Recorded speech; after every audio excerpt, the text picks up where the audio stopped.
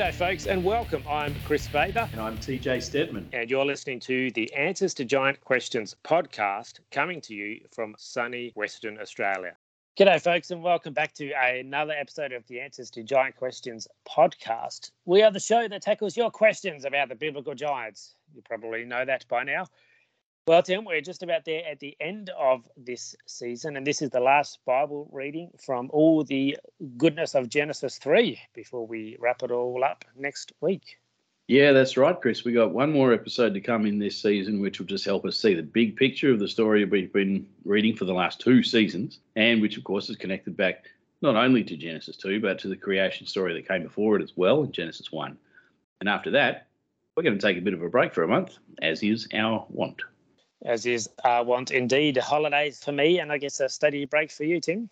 Yeah, that's right. I've got a lot of work to do to prepare season 4 of the podcast and the enigmatic Genesis 4.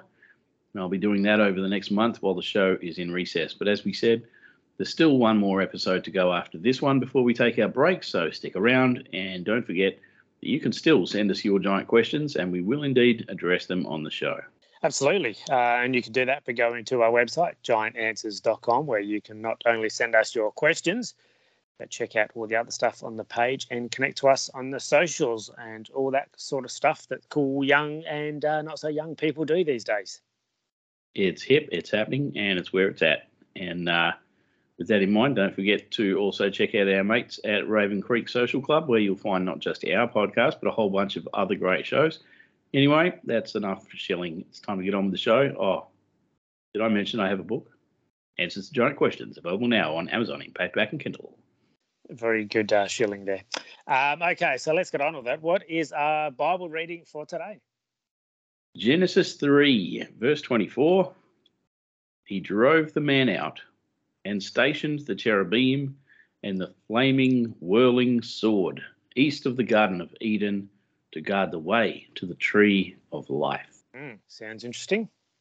Oh, it is. It really is. I'm sort of excited about this verse because of all the nerdy goodness that I found while preparing this.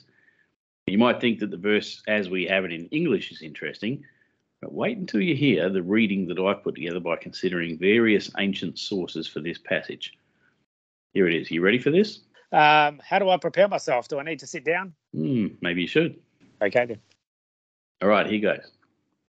He, that is God, thrust the man out and dwelt beyond the Garden of Eden, in the midst of the throne guardians and the flame who wields a destroying weapon to guard the way of the tree of life. Yeah, that's quite an epic reading and quite different, really. So is that a bit of a hot take from you, or is there some precedent for this reading? Well, I guess you could say some of this is mine, but as I mentioned earlier, I've been combing through some ancient sources and also some comparative literature from the ancient Near East, which has been of some assistance in putting these things together. And, of course, the way I generally come across these things is by reading academic literature where I can. So I have the work of various biblical scholars to credit for bringing these insights to light. So, yeah, I'm not just shooting from the hip. These things have been through academic peer review, and you'll find a lot of this stuff published in respected journals. I'm just throwing it together and trying to keep it in simple terms where I can. So I started with some Jewish targums on this particular Bible verse. Okay, first question that pops to mind. What is a targum? I thought you might ask that, so I prepared this answer. The targums are basically Jewish readings of the biblical story with frequent interjections in the text where they provide commentary or midrashim on what they think it means. We were looking at something similar in last week's episode where I read portions from one of the Dead Sea Scrolls, which was the Melchizedek scroll. Yes, that was pretty cool. So you can get some pretty good stuff out of these? Yeah, you can. So I was a bit surprised to find that there are 4 separate targums that we know of still in existence today that quote Genesis 3:24, but they have consistently got different wording to what is preserved in the Masoretic text, which is what most of our Bibles are based on. Some of these are well-known and respected writings, and some of them are lesser known, probably because they're only fragmentary in nature. The dating of each manuscript varies, and they're all quite late as far as we can tell. And by late, I mean after the biblical period, and possibly even post-medieval period in at least one case. So it's really interesting that they consistently differ from the Masoretic text, which is itself very late, situated in the early medieval period between the 6th and 10th centuries AD. And we're talking about really small differences, like just the way that words are vocalized so that the meaning's changed, It's actually quite possible that these Targumim, plural, may preserve the original Hebrew reading from a time that predated the Masoretic text. And given that at least two of the Targumim actually do predate the Masoretic text, that's really not far-fetched at all. So let's have a look at these different traditions, and you're going to see what I was picking up on in my rendering of the verse. These will just give you the first half of verse 24. Our first one is from Targum Neophiti. And he drove the man out, and he caused the glory of his eminence to dwell of old to the east of the Garden of Eden, between the two cherubim. And we'll go now to a fragmentary Targum, which is just known as Targum V. And he drove man out, and he caused the glory of his eminence to dwell of old to the east of the Garden of Eden, above the two cherubim. So we had a little difference there, and now we have our fragmentary Targum P. And he drove man out, and he caused the glory of his eminence to dwell of old above the Garden of Eden, between the two cherubim. And our last one is Targum Pseudo-Jonathan, probably the best known one. And he drove man out from the place where he caused the glory of his eminence to dwell of old, between the two cherubim. The part where it says to the east of the Garden of Eden is not included in this text. Yeah, those are quite a bit different, really, aren't they? Yeah, interestingly, in two of these Targums, the interpretive choice to preserve both the geographical statement in the east and the chronological statement of old actually alters the text as we know it to preserve both meanings. We've talked before on the podcast about how the phrase in the east can refer to the time in the past, but unless the phrase is repeated, you can't really use both options. And grammatically speaking, the only correct choice according to the text we have in the form we have it is the geographical statement in the east. This occurrence doesn't feature the ambiguity that we find in the use of the phrase in Genesis 2 verse 8, where we were reading it before, where it could mean either. However, the Latin translation of the Bible, the Vulgate, translated by St. Jerome in the 4th century AD, manages to preserve both meanings by using the convenient Latin term ante, which can do one or the other. So we have to ask ourselves if there was perhaps a tradition that preserved both meanings, which is no longer in existence today. Because if we didn't have two independent sources, three if we include the Vulgate translation, that suggest that reading, we would never have known about it today. And all three of them insist on the two meanings made possible by the phrase in the east, despite the fact that we don't have an original source text that preserves that reading. Not only that, the grammar in Hebrew doesn't even support that dual interpretation, unless you actually have it written twice. So the insistence of these manuscripts is really quite compelling as a suggestion that we ought to consider finding a way to incorporate both meanings. And the other option to consider is that the ambiguity preserved in Genesis 2 verse 8, where the same phrase occurs, is due to the fact that a single lamed used as a prefix is missing from the phrase in Genesis 2, which creates that ambiguity. If the same situation existed here in Genesis 3:24, we'd be able to support both readings at once. So three sources that suggest the same ambiguity should be taken seriously. In the interest of consistency, you might wonder why my reading of the text doesn't make use of the imminence language of the Targums, especially because we had that in all four of our source texts. Tim, I was just thinking of something. I don't know what made me think of this, but I was just wondering why your reading of the text doesn't make use of the eminence language of the Targums. Yeah, well, with four witnesses, why wouldn't I use it? I have two main reasons for that. The phrase caused his eminence to dwell doesn't appear in any translations, only the Targums. So that's the first reason to question it, unlike the situation we're dealing with just now with the Vulgate attesting to a variant reading in its source text. The second reason, and this is the big one, is that this is just a gloss. It's a cover phrase thrown in there to obscure the implications of the plain reading. This is the kind of thing that late Jewish interpreters are going to bring in because it means they get to explain away the original, which suggests that God actually had an embodied form. So this is why you have to be a little careful when you start getting into these late Jewish sources. Now, we've been working in Genesis 1 to 3 for over a year on the podcast, One thing that has remained consistent in our reading is the use of language that suggests that God has both locality and physicality in this narrative.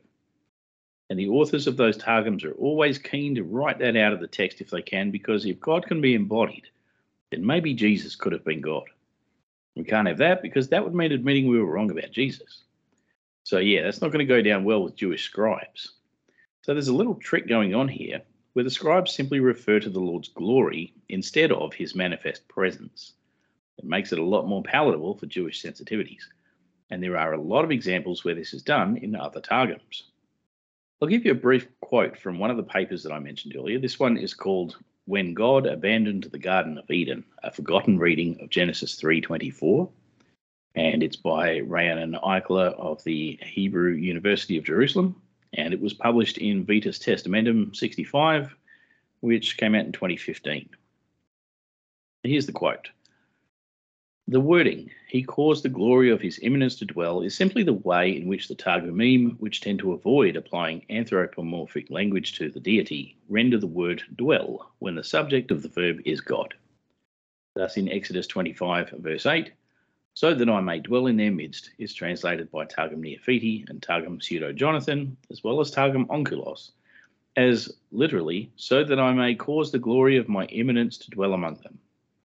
Again in Exodus 29:45, and I will dwell in the midst of the Israelites, is translated by these three Targumim as, and I will cause my immanence to dwell in the midst of the Israelites. A third time in Exodus 29:46, that I might dwell in their midst, is translated by the three Targumim as, that I might cause the glory of my immanence to dwell among them. But you can't do that. Isn't that cheating with the text? Huh? Well, technically, not if you're just changing the way that you say the words. Throwing in extra phrases to give yourself a bit of a hedge against blasphemy was quite acceptable back in the day. But yeah, it really does change the meaning of the text. So it should be fairly obvious that what we're dealing with when it comes to this language around the glory of God's immanence is a simple case of trying to dodge the implications of a physically embodied Yahweh. And you can see why Jews, especially after the 1st century AD, would be really keen to do that. This ties in with the whole thing around Genesis 6 as well, and the reason why the correct reading of Genesis 6, 1-4 has been obscured for centuries as well. If we have divine beings taking non-embodied forms or being spoken of in a way that suggests locality and physical embodiment, then we have to admit the possibility that Jesus Christ was actually God in the flesh. And that's why I reject the rendering that the Targums provide here in favour of the probably original language, which suggests that God dwelt among the cherubim. That brings us to the next issue, which is how we arrive at God stationing the cherubim outside the garden instead of God dwelling among the cherubim outside the garden. And that one just comes down to vocalization. If you change the vocalization points provided in the early manuscript to reflect what we have preserved in the Masoretic text, you can quite easily go from dwelt among the cherubim to caused the cherubim to dwell. And there's plenty of evidence from the Hebrew Bible that God is often referred to as dwelling among the cherubim. But we don't always have the language of embodiment, such as this example from Exodus 25, verse 22. And there I will meet with thee, and I will commune with thee from above the mercy seat, from between the two cherubims which are upon the ark of the testimony, of all things which I will give thee in commandment unto the children of Israel. There's a bit of King Jimmy in there because I know you love it. Love me some King Jimmy, as in King James. All right, so you've got this idea of being between the cherubim, but you don't have any terminology that suggests dwelling as an embodied figure. And this is what the scribes run with when they write the Targums. Like, if you can do that here in this example, then why not elsewhere? So all of this gives us some textual basis to suggest that God has actually left the Garden of Eden and is now on the outside of it, possibly to the east and possibly above the garden among the cherubim, and that's why I chose to render the phrase east of with beyond. It just so happens that that's a perfectly good English word that will give us not only the spatial element, but the chronological element. And the spatial element works in 3 dimensions, which means that it agrees with the Masoretic text, the 4 Targums that I mentioned, and even the Vulgate. And of course, I want to talk about the flaming, whirling sword. But before I get to that, I should probably mention, since we talked about God leaving the Garden of Eden, something that I raised in my book. The following is a quote from my book, Answers to Giant Questions.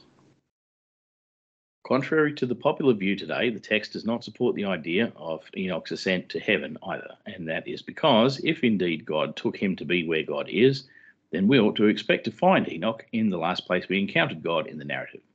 Enoch went to Eden, the earthly place where God once held his counsel.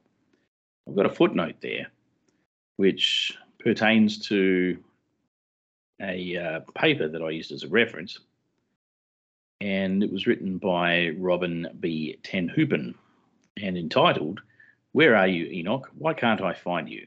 Genesis 5 verses 21 to 24 reconsidered. That was published in the Journal of Hebrew Scriptures, Volume 18, Article 4 from 2018.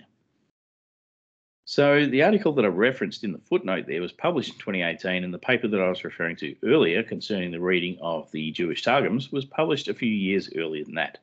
And you can see that there's conflict between the two views. In the one, you have Enoch going to Eden, because the assumption is that's where God must be. And in the other, the suggestion of the late Jewish interpreters is that God had already left, which means that Enoch must have ascended to the heavens or to wherever east of Eden is. So you won't hear this from a lot of people in public ministry, especially from people who are teaching. I doubt that Robin ten Hoopen was aware of the paper that I quoted earlier from Rayan and Eichler, given that Eichler's paper had only been published a few years earlier. Certainly I wasn't aware of it until recently. At any rate, I was aware of ten Hoopen's work at the time when I wrote my book. And even if he was aware of the paper from Eichler, it may simply be a case of not agreeing with his work on the basis that we don't have an extant source that uses the precise wording that Eichler proposes. So it could be disregarded as speculation. But speaking of speculation, there's nowhere that I can tell you for certain what other scholars were aware of when they wrote their work. I actually like Eichler's paper, and I don't think that his conclusion significantly alters anything of importance concerning Enoch's ascent narrative. Whether Enoch went to Eden or heaven, or not actually, is of little consequence, but for what it's worth, I would probably correct my earlier position on Enoch's journey to Eden in light of this reading of Genesis 3:24. So there you go. I have publicly corrected myself. It's not the first time. It won't be the last time. After all, for those who know my story, you'll know that the journey that led to me writing my book in the first place was a matter of me correcting a message that I delivered earlier. So we learn and we grow and we continue. We're not expected to know everything, but we are expected to be teachable. By the way, that's not a good reason to not buy my book. Just saying, go get one. So now that we've figured out that everybody has left Eden, we can talk about these divine beings accompanying Yahweh. God basically put them outside of the garden. Is anybody thinking of Ezekiel 28 right now? Because I am. Just some food for thought there. Anyway, moving along. In case you don't know what cherubim are, think of them as divine throne guardians whose job is to protect sacred space. They don't protect God because God is never threatened, but they do keep people safe from profaning the place where God is. And you might have already known this about the cherubim, and if you did, then the reading that I've proposed for this verse helps to make a lot more sense out of their placement by God. The traditional reading has them posted like bouncers outside a nightclub or something, but this way they retain their close proximity to the divine presence. You've probably seen those weird memes on the internet where people try to draw what the cherubim look like. You mean the ones where they're all eyes and wheels, wings and stuff? Yeah, they don't look like that either. The imagery that comes through in their descriptions is designed to tell you things about their attributes, not what they actually look like. Anyway, we talked enough about cherubim in previous episodes, so I won't spend any more time on it here. What I think is far more interesting, and certainly more enigmatic, is the idea of the flaming, whirling sword mentioned in this verse. And I'll admit that I've read Genesis 3 so many times it's not funny, but I never really gave much thought to what this thing is supposed to be. Is it really a literal metal sword spinning around with fire on it or something? I never really had much of a mental picture of it aside from that. And I was talking about this with my wife the other night, and I asked her about famous swords, and we talked about Excalibur, the sword in the stone, Anduril and Glamdring and Sting and all those other swords that were in the Lord of the Rings. He-Man with his sword of power, which of course led to me thinking about lightsabers, and that sword on Thundercats. This is a very good discussion with your wife. You have a lovely marriage. And yes, you mean the Sword of Omens. Yeah, that's the one. That was the sword with the laser pointer in it. I think you mean the signal, the line I used to shine up in the sky. Yes. Yeah, it's a laser pointer. That's what attracted all the cats to it. Now that you mention it, you could be onto something there. Didn't Optimus Prime have a sword too? And Voltron. You got any more? Don't say Power Rangers. They were lame. No, I agree. Yeah, I'm not a big fan of Power Rangers. Optimus Prime did have an axe in the Transformers the movie that devastated an entire generation. But I think you've covered a lot of good famous swords there. Yeah, I really couldn't think of any famous ancient swords or anything in the whole Bible that had anything to do with the sword mentioned in Genesis 3:24. Basically, if it didn't feature in a cartoon in the 80s or a recent film adaptation of an old fantasy novel, then I probably haven't heard of it. But outside of that, the real issue is that if we are indeed talking about some kind of a sword that spins around with fire on it or something like that, how come it never appears in the Bible after that? It just seems to be this one-off phenomenon that never gets explained or spoken of ever again. And most people, until recently, myself included, never really questioned this. Well, that ends now. Yay! Tell us what it is. Tell me now. Inquiring minds want to know. Feed them. They're hungry. I'm not really sure. What? What are you talking about? I thought you were supposed to unload all this esoteric knowledge on us. Don't tell me you've got nothing. Oh, I've definitely got something. The problem is that it doesn't really rest on a great deal of biblical support because, as I've just mentioned, there really isn't anything much. But fortunately for you and your inquiring mind, I did a bit of thinking outside the box, snooping around in the ancient Near East. Thanks to a combination of a certain famous DeLorean and a hippie-style paranormal investigation van with a brown dog in it, I was able to go back in time to solve this mystery. Great Scott! Jinkies. This is heavy. Are you telling me that you made a time machine out of the mystery machine? Yeah, and I would have gotten away with it too if it hadn't been for you meddling kids and your dog. Anyway, enough of that nonsense. One of the main problems we have with the text at this point is that we have a word that appears only 2 times in the whole Bible, and both occurrences are translated completely differently. So that's a real obstacle to our understanding. That's the word that is translated as fiery or flaming or flashing, depending on your translation. The only other time we find that word is in the story of Moses, where he confronts the Egyptian magicians who make the snakes out of their staves. So now we're really lost because it's either fiery or magical. Why don't we have both? ¿Por qué no los dos? Well, I guess we could have both. That's the funny thing about magic. There aren't really any rules like this is how magic works. So I guess if it's normal fire, it can't be magic. But if it's magical, maybe it can be fire. I don't know. What do you do with that? It's an interesting problem, and it gets more complicated when you get into the grammar of the phrase, because I'm guessing that most readers would interpret this as a sword that is flashing or looks fiery, because maybe it's bright and shiny and it's spinning around, so the fiery appearance is spinning because the sword is spinning. But grammatically speaking, the fire is not spinning. Only the sword is spinning, and the fire is not. The fire is actually some kind of object or entity. So rather than using it as an adjective that describes the sword, we should actually be talking about a fiery thing that has a sword. So I guess the game is up by now, because if you're listening to this podcast, you know very well that this has to be some kind of divine being. The question is, can we learn any more about it? Now, for those of you playing at home, you might be wondering where I'm getting this information. Unfortunately, it's free to access online. What I'm about to share with you has come from a short paper, which is really just a published note in an academic journal. It's only a few pages. It's called The Flame of the Whirling Sword, a note on Genesis 3:24. And it was written by Ronald S. Handel, published in the Journal of Biblical Literature, Volume 104, Number 4, from December 1985, and pages 671 to 674. Okay, so to start with, we can analyse the phrase flame of the whirling sword, which is about as close as we can get to a translation directly from the Hebrew. You'll notice that in my rendering of the verse, I opted for flame who has rather than flame of thee.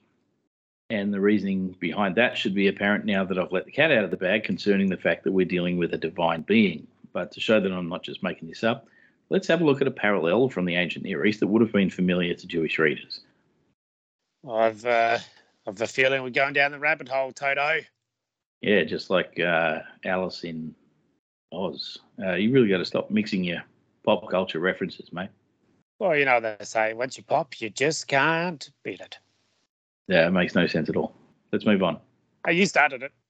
I didn't. Oh, wait, yeah, did the Back to the Future, the Scooby-Doo thing. Anyway, It turns out that there is a god that we know from Canaanite mythology, and his name is Resheph. You'll find him mentioned in the Bible by that name at least 4 times. At least you would if the translators didn't give you the translation instead of the name.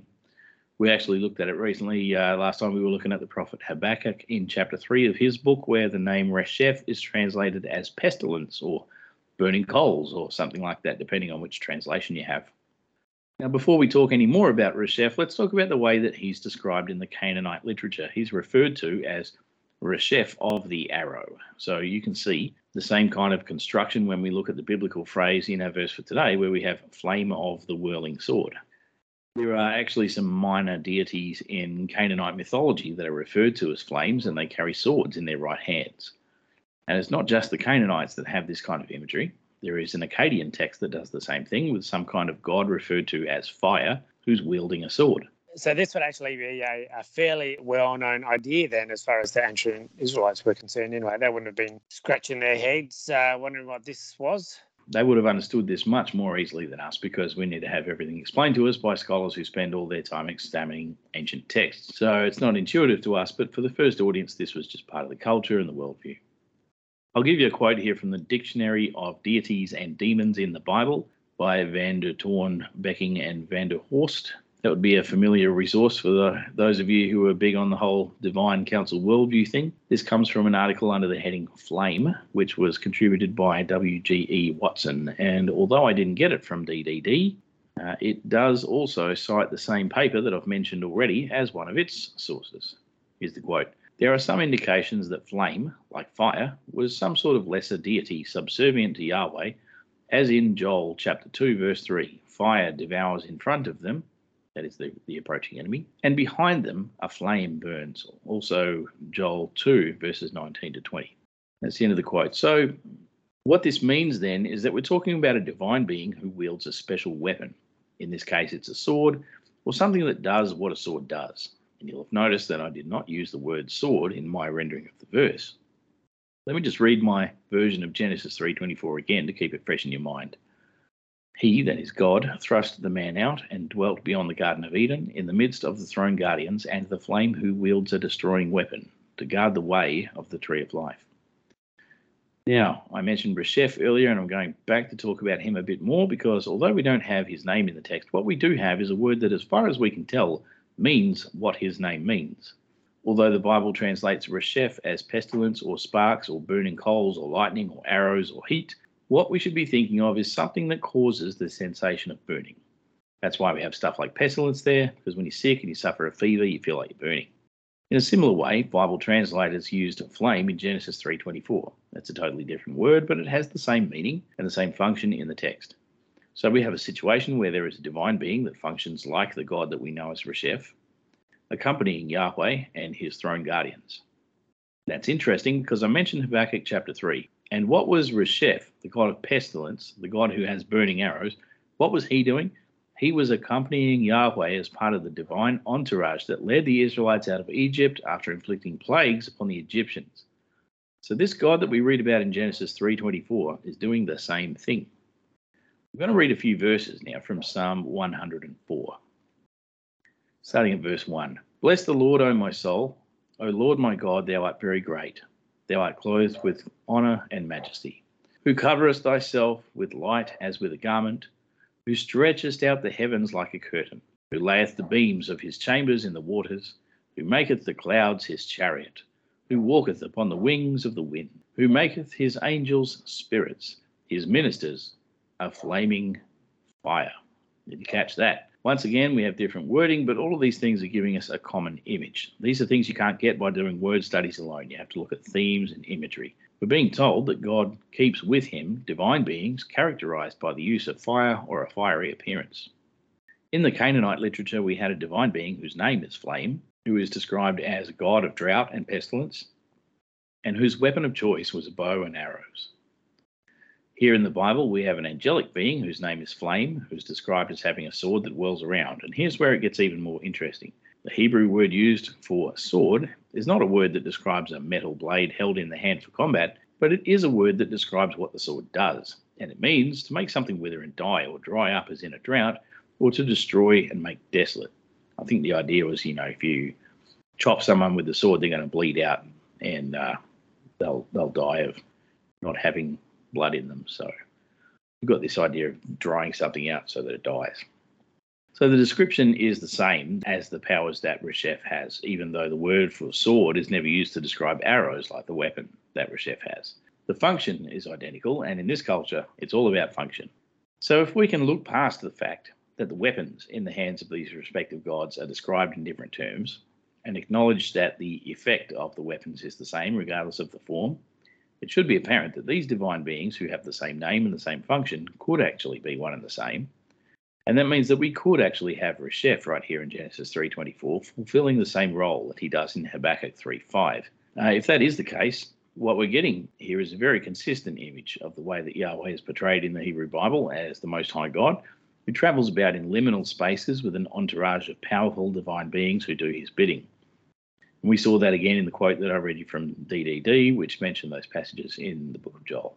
While I'm going out on a limb here, I'm going to suggest that the Greek god Apollo, who shares the same characteristics as Reshef, right down to the arrows, could actually fit in this slot as well. But I will issue a note of caution. As I've said before, just because a god in one culture has the same characteristics or attributes as a god in another culture, that doesn't mean that they're necessarily the same entity, especially in cases where the geography doesn't work.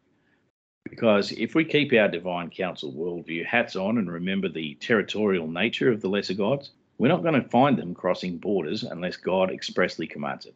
Having said that, we already have attestation from Habakkuk 3 that Reshef could move between Egypt and Canaan by way of Moab. So his presence in a Mesopotamian setting is not out of the question.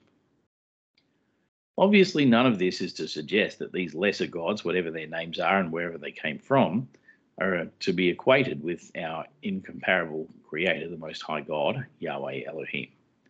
As I've said many times, these gods are there to do what our God tells them to do.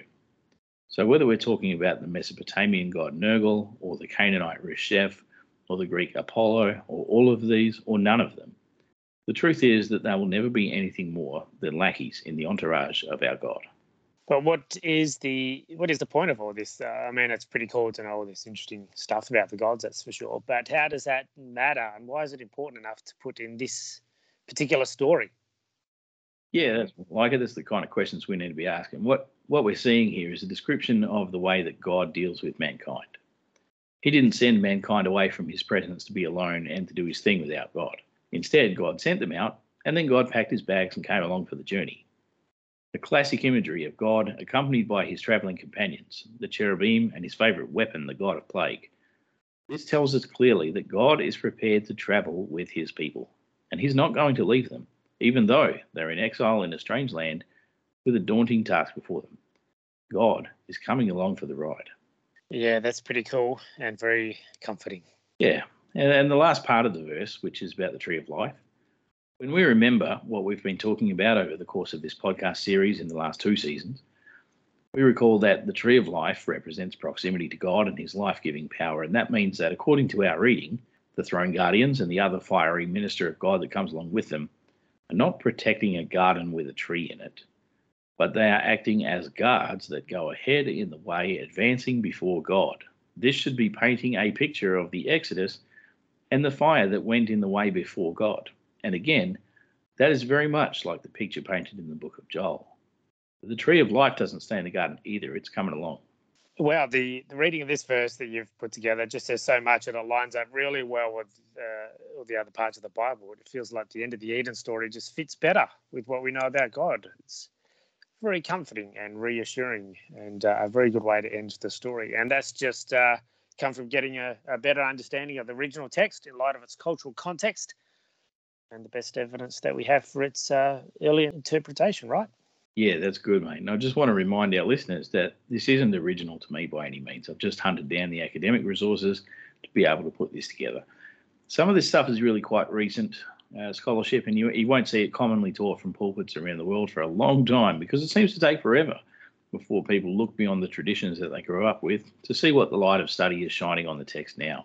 I think what I like best about this understanding of the verse is that it just gives us a much more consistent view of who God is. You know, as we've gone through this podcast series, I've really emphasised the way that the biblical text is anti-establishment and very much in favour of God over man, to the point where humanity as a whole and every human enterprise is criticised and humbled before God. But in spite of that, it is abundantly clear that the love of God knows no boundaries, And this verse really brings out the way that God is faithful to us, in that he is with us in our darkest hour. Even when we face harsh consequences because of what we've done, God goes through it with us. And that was true even before the Messiah took on flesh and dwelt among us and died for us. Just look at Ezekiel's vision of God enthroned on his chariot, surrounded by the cherubim, and they're all wings and eyes and wheels and all this crazy stuff. The point is that God is mobile and able to be anywhere he wants to be and travel wherever he wants to go in any direction. So he can go with you. And he's never going to let you out of his sight because he cares for you. And that concept is so important because it tells the exiles that God is still God in Babylon. God is sovereign everywhere. The limitations of the lesser gods don't apply to him. God doesn't have national borders, and you might be in exile, but he can come with you. I just want to say it one more time. God didn't send us away without him. He packed his bags and came too. Amen. So that's the end of our study for today and the end of our readings for Genesis 3. We've got one more episode up our sleeve for this season before we take a break. But before we wrap this up, let's finish in traditional form with a Q&A. I want to hear your giant questions. If you have a question about stuff you've heard on the show or somewhere else, something you found in your Bible, or just some general feedback you'd like to tell us and the world at large, here's how you do it. Head to the website, giantanswers.com. Send me an email at giantanswers@outlook.com. I personally receive all your mail, and I will try to get to all of it. I love hearing from you, especially if I can help you get answers to your giant questions. Okay, so we have a question here from someone who sent in a question via the website, giantanswers.com. Odongo asks us this question: can the present angels come down and sire giants with the human race? That's a good question, Odongo. Thanks for sending that in. And again, if anyone wants to send in their questions, they can do the same thing that Odongo has done and visit the website, giantanswers.com, where you can submit your own giant questions to be featured right here on the show. Now, this is a question that I've answered in some detail in my book, Answers to Giant Questions, and that is available on Amazon in paperback or Kindle format, so we will talk about it here. But if you really want the full treatment, I recommend grabbing the book. It's got over 450 pages of information on this kind of stuff, so you'll understand why I can't reproduce it all here in a podcast. But to give you a bit of an idea, let's have a look at what the Bible has to say about this. Firstly, the fact that this really happened in the first place, and we actually had the divine beings referred to as sons of God intermingling physically with human women, it's not just demonstrated by a straight reading of Genesis 6, 1 through 4, but it's mentioned by other authors in the Hebrew Bible as well as the New Testament. So in Job chapter 4, verse 18, behold, he, the Lord, put no trust in his servants, and his angels he charged with folly. And again in Job chapter 15, verse 15, behold, he putteth no trust in his saints. Yea, the heavens are not clean in his sight. Here's one from Zephaniah chapter 1, verse 8. This is a bit more obscure. And it shall come to pass in the day of the Lord's sacrifice that I will punish the princes and the king's children and all such as are clothed with strange apparel. I mentioned this in my book. The word folly here in Job 4 is especially telling regarding the nature of the sin of these creatures. Early in the Hebrew Bible, we find that the term translated as folly here in the King James is often a reference to sexual sin. I threw in that reference to Zephaniah because if you follow the motif of the Bible concerning clothing as it relates to glorified beings, you can see that wearing inappropriate clothing is compared to being in the wrong position or leaving the place where you're supposed to be. So the sons of God, having abandoned their glorious immortal forms, are now considered to be inappropriately dressed. That's what we get from our reading of Jude in the New Testament as well. There is a lot more that we could say about this, but we need to move on to answering the question. And in the process, I'm going to show why, even though grammatically the wording of the passage in Genesis 6 is ambiguous, some translators have opted for the rendering, whenever the sons of God came into the daughters of men. That reading is specifically ruled out by other passages of Scripture which limit the interactions between angels and human women to only one time in history. Now let's have a look at the New Testament. We'll read 1 Peter chapter 3, verses 18 to 20. And for me, I think this really puts the nail in the coffin. From verse 18, for Christ also suffered once for sins, the righteous for the unrighteous, that he might bring us to God, being put to death in the flesh but made alive in the spirit, in which he went and proclaimed to the spirits in prison, because they formerly did not obey, when God's patience waited in the days of Noah, while the ark was being prepared, in which a few, that is 8 persons, were brought safely through water. Now look at what the Apostle Peter had to say about how many times this kind of angelic incursion could happen. There's once, in the days of, while, and the other term formerly is actually better rendered at one time. So that makes 4 specific phrases which nail down the angelic incursion to the specific period before the flood. And although Peter is certainly aware of later events in the Bible that some might claim to be the re-emergence of sons of God mating with human women, he does not even suggest that this ever happened again after the flood. Now, some people might say, what about Nimrod? Wasn't he born as a giant? But the text doesn't say that he was born a giant. It says that he became a Gibor, which suggests that he used some other means to become a giant, but he wasn't born that way. What about Sodom and Gomorrah?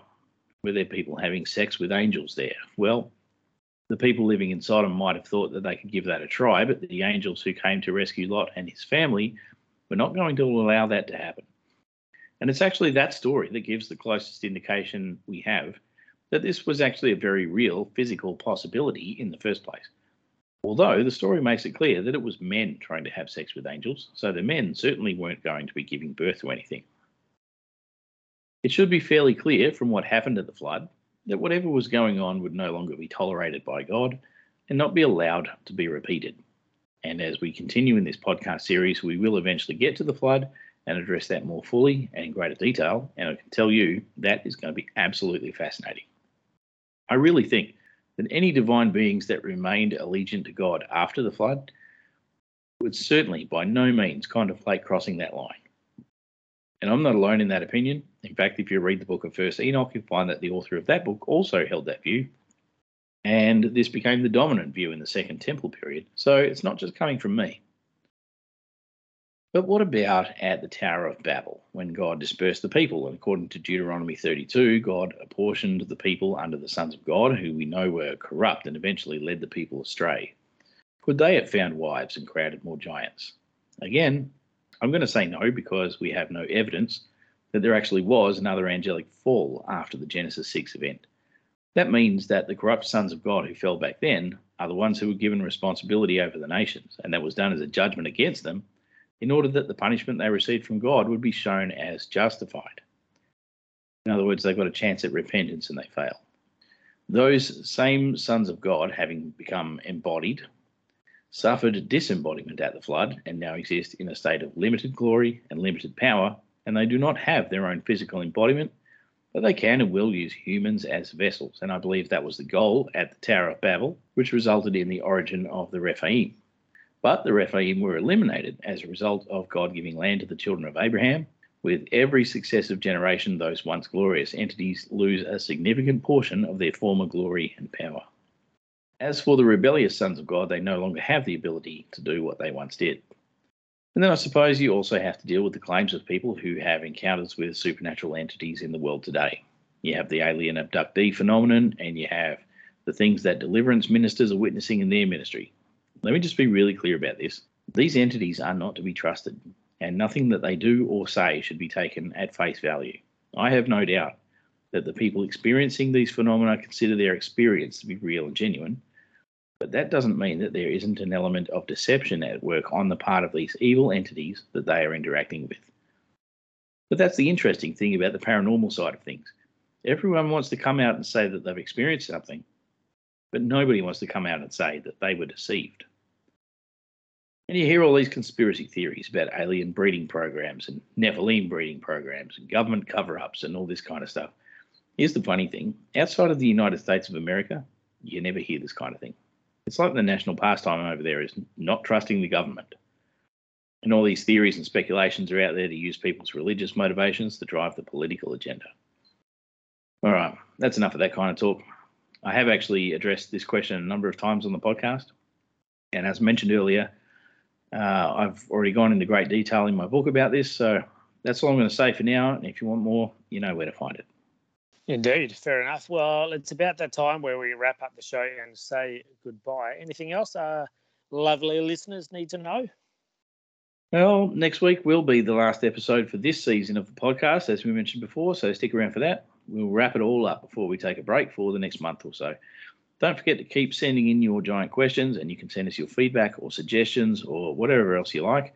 Just visit the website, giantanswers.com. All right, folks, that's all for now. We will see you next week when we wrap up season 3. Our final thoughts on the Garden of Eden story. We'll catch you then on the Answers to Giant Questions podcast. Thanks for listening as always. See you then. It's time to wrap up today's episode, but if you want more, don't forget to get yourself a copy of Answers to Giant Questions. We're asking readers to please leave a review of the book on Amazon or Goodreads to help it become more visible in search results. Even if you just give it stars, that'll help, but a full review is certainly really appreciated. Please also leave a review of this podcast wherever you found us so that new listeners can find us here on the show. In the future, we want to be talking about your stories as well, not just our own. So if you have had a particular paranormal or spiritual experience, we want to hear from you. And we're also looking for your testimonies about how you have found the content in the Answers to Giant Questions to be helpful and or useful. Of course, this podcast comes out every week, but you want to make sure you never miss an episode. So if you haven't already subscribed, do that now, and you'll get notified when each new episode drops. That's all we have time for today. We'll catch you next time on the Answers to Giant Questions podcast. Thank you for listening to the Answers to Giant Questions podcast, a production of the Raven Creek Social Club. If you like what you heard today, please take a moment to rate or review the show. Music supplied under copyright by Grave Forsaken, graveforsaken.com. You can get the book Answers to Giant Questions by DJ Stebbins on Amazon in paperback and Kindle form. Check out the other podcasts at ravencreeksc.com and giantanswers.com for more Answers to Giant Questions. Read the blog and have us on the socials. Don't forget to subscribe to your friends of the show. Send us all your questions and stay tuned to this podcast to get answers. We'll see you next time. Until then, stay safe. Well, I have time for eating has finished. The time for speaking has begun. The time for rinsing the palate with Milo. So next week's our last week, is it? I think so. Take a month off, read, study, chill. Well, I'll be doing one of those things. You'll be doing the other two. Good luck with that study. There's a bit of King Jimmy in there because I know you love it. What's King Jimmy? King James. Ah. As in the okay. Bible. I thought it was a obscure pop culture reference I didn't understand. According to King James. Okay. Well, let's do that bit again, and maybe I'll clarify that King Jimmy means King James. No one's going to get that. This should be a painting. This should be painting a picture of the Exodus. Milo's gone cold. I was just thinking, like, how do you describe Milo? Like, most of our audience would be American. They got no idea what Milo is. I guess it's like hot chocolate or something, maybe. Malt, isn't that a thing? Flavoured malt? Well, I guess it tastes probably more malty than chocolatey, I suppose. It does, yeah. No, like, if you even had to describe malt, what even is that? I don't know. No. Well, it's like Maltesers without the Easer. Yeah, that makes sense. It's Easerless Maltesers. I can't put it any more simply than that. Oh, it's Father's Day soon, isn't it? Are you expecting any gifts of substance? Well, if by substance you mean more socks and more drinking wear full of chocolate, then probably. They gave me milkshake glasses with chocolate in them. Oh, okay. Nice. That was cool because I love me a good milkshake, and I did not have milkshake glasses, so that was handy. Yep. Nice. Oh, good. And then, there's always excellent socks and undies, Yeah, the usual Father's Day without them. Yeah, I thought that stuff was so lame when I was young. Now that I get it, I'm like, oh, sweet. In keeping with being cozy, I've made a Milo, which is mostly Milo. And a bit of Baileys or something. No, although that's a good idea. Just a little hot water to dissolve the Milo.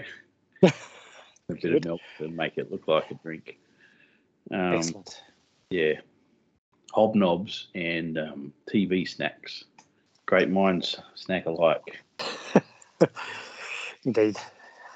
Bullet Train. Yeah, Black Panther's going to be a weird arty thing. I don't know.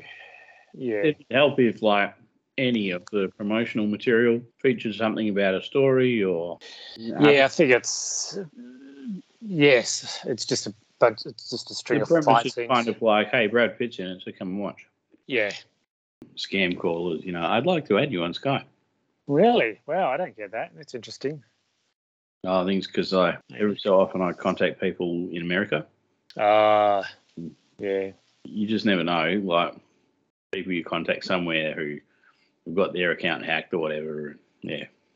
One time I was going to go on a radio show, and in the lead up to this, my host said to me, I'll get my secretary to hook up the Skype meeting and that, Okay. And like add me, so that we could do the interview later. And I jump online and go, some chick from Hong Kong or whatever, and block. Another chick from California, and block. Some chick from the Philippines, block. And I'm blocking all the, block. Some chick from Las Vegas, block. And then I'm like, I haven't seen anything from this guy. And I sent him a message. I'm like, I'm not sure that request came through because I don't think I've seen it. Oh, it's this chick and her name's so-and-so and she's from Las Vegas. And I'm like, oh. It's like blocking.